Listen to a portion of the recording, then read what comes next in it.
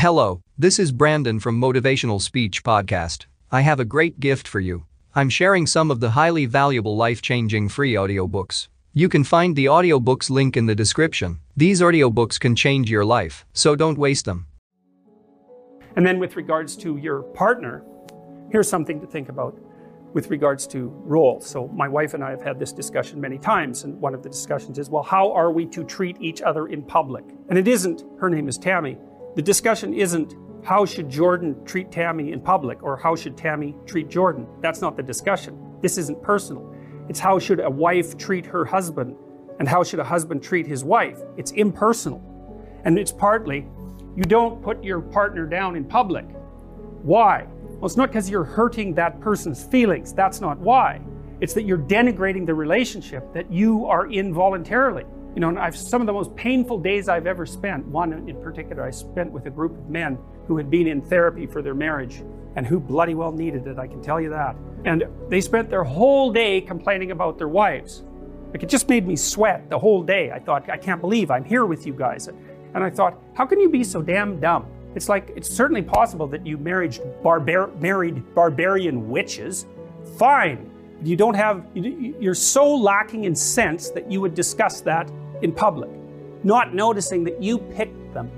So basically all you're doing is holding up a sign and waving it constantly that says, I'm an idiot, right? And so you have a responsibility to those whom you love and are obligated to ensure that they manifest themselves in a manner that's most beneficial to them over the long run. Now, you have the same responsibility, I would say, to yourself, but you'll have blind spots. Other people have to help you with that. But so the rule is, you help your wife figure out how not to make a fool of herself in public. And she extends to you the same courtesy. And it's partly maintenance of the sacred nature of the relationship. It has nothing to do with you or her, precisely. It's broader and wider than that. Okay, so then that's two levels of responsibility. Child, partner, next level of responsibility. You're asked at your workplace to undergo unconscious bias retraining. And you say yes. It's like, okay, you've just admitted that you're a bigot, right? Because you're acting it out. It's like, I'm a racist bigot. Obviously, I need to be retrained. And so you might say, well, I'm not going to make a fuss about it, right? Or I've been told to do it. Or maybe you agree with it. Fine. And if you agree with it, no problem. You can make a case for it. I think it's a weak and appalling case, personally, but you can make a case for it. You could say, well, I am interested in my biases and how to rectify them, and like, fair enough, people are biased. But if you object to it and you don't say anything, then you're complicit. And then it's on you. And like, A causes B and C, and B causes C and D, and so forth. The thing doesn't always, but it has this tendency to expand. And you'll come home angry and upset, and you'll go to the training program and you'll think this is ridiculous, because that is what you'll think in all likelihood, and you won't say anything. But it eats at you. Well, you've abrogated your responsibility. And then you might say, well, so then that's how the community becomes corrupt. That's how the community starts to be corrupt, is that people turn a blind eye to emergent pathology when they know it's pathological. That's exactly what the Egyptian story says. Osiris is overcome by Seth because he's willfully blind. Willfully blind, which means he knows, but refuses to. He knows, quote, his predator detection systems have gone off. Monster. Well, then you're supposed to look, okay, exactly what sort of monster is this? Well, it doesn't have wings, it doesn't have a tail, You cut it down you cut it from the monster that it could be into the monster that it is. That's the first step. And then you take the appropriate steps. And then you also notice the other monsters, because here's something to think about. You're going to pay a price for speaking up, but you're going to pay a price for not speaking up. So it's like monsters on the right, monsters on the left. Pick the ones you want to battle with. If you decide not to make your stand, you weaken yourself. If you do it 100 times, then even if the monster was only this big, now you're this big, it's going to eat you. When it was this big, you probably could have kicked it across the room. It's too late for that.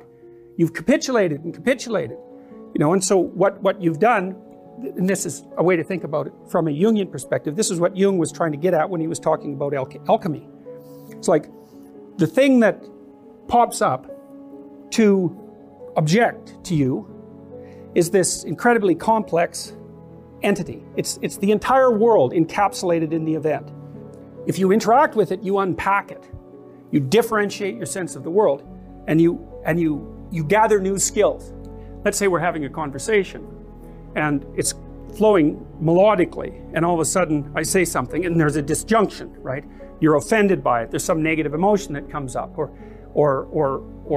maybe I've said something to impress you or to be arrogant, and you respond badly. It's like you've got this melodic thing going on. It's a consensual frame, and something pokes itself up to put a disjunction in the conversation.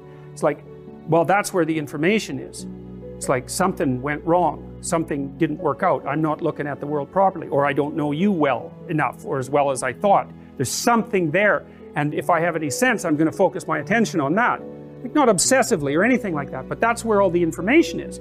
Because as long as what we're doing is working, then we both know enough already. As soon as what we're doing together isn't working, then that's instant evidence that there's something about us that needs to be updated.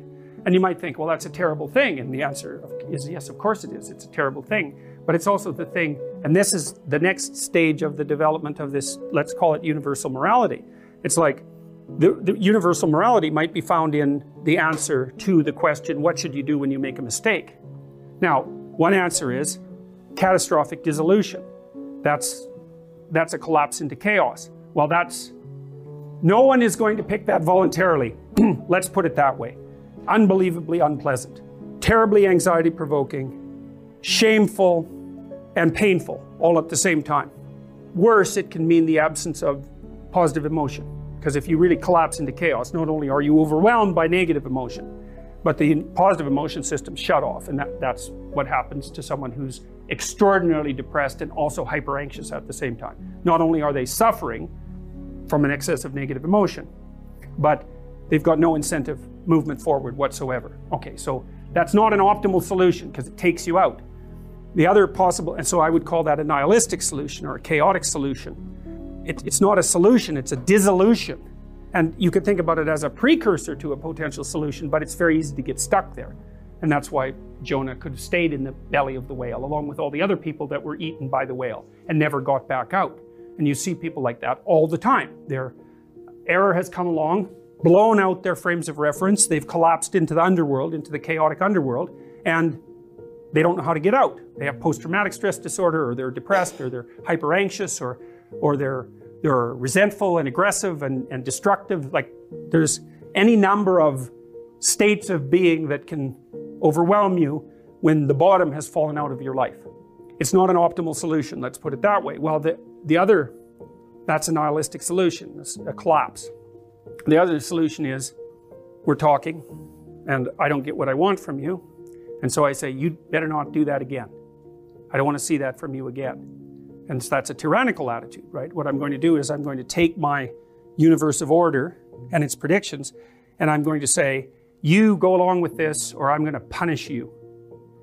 And now there is an element in society, like society is made up of threats like that to some degree. It's an ineradicable part of society. That would be the tyrannical aspect of the great king, let's say. We've organized a set of punishments and threats that keep each of us in alignment. However, generally speaking, in a society that's functional, we've decided to adopt agreement with that set of principles more or less voluntarily. We say, well, you have rights and responsibilities, and I have rights and responsibilities, and I'm willing to pay a price for yours, including the acceptance of punishment if I transgress, but you're going to do the same for me. So there are intelligent ways that punishment and threat can be used and bounded. But that can easily degenerate into tyranny. And one of the methods that I can choose to use, if I don't want to encounter error, is just to enforce my will on everyone else. And I think when that happens personally, and in the family, and in the community, and in the state, all at the same time, then you get the emergence of a tyranny.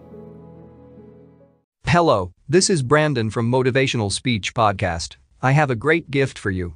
I'm sharing some of the highly valuable life-changing free audiobooks. You can find the audiobooks link in the description. These audiobooks can change your life, so don't waste them.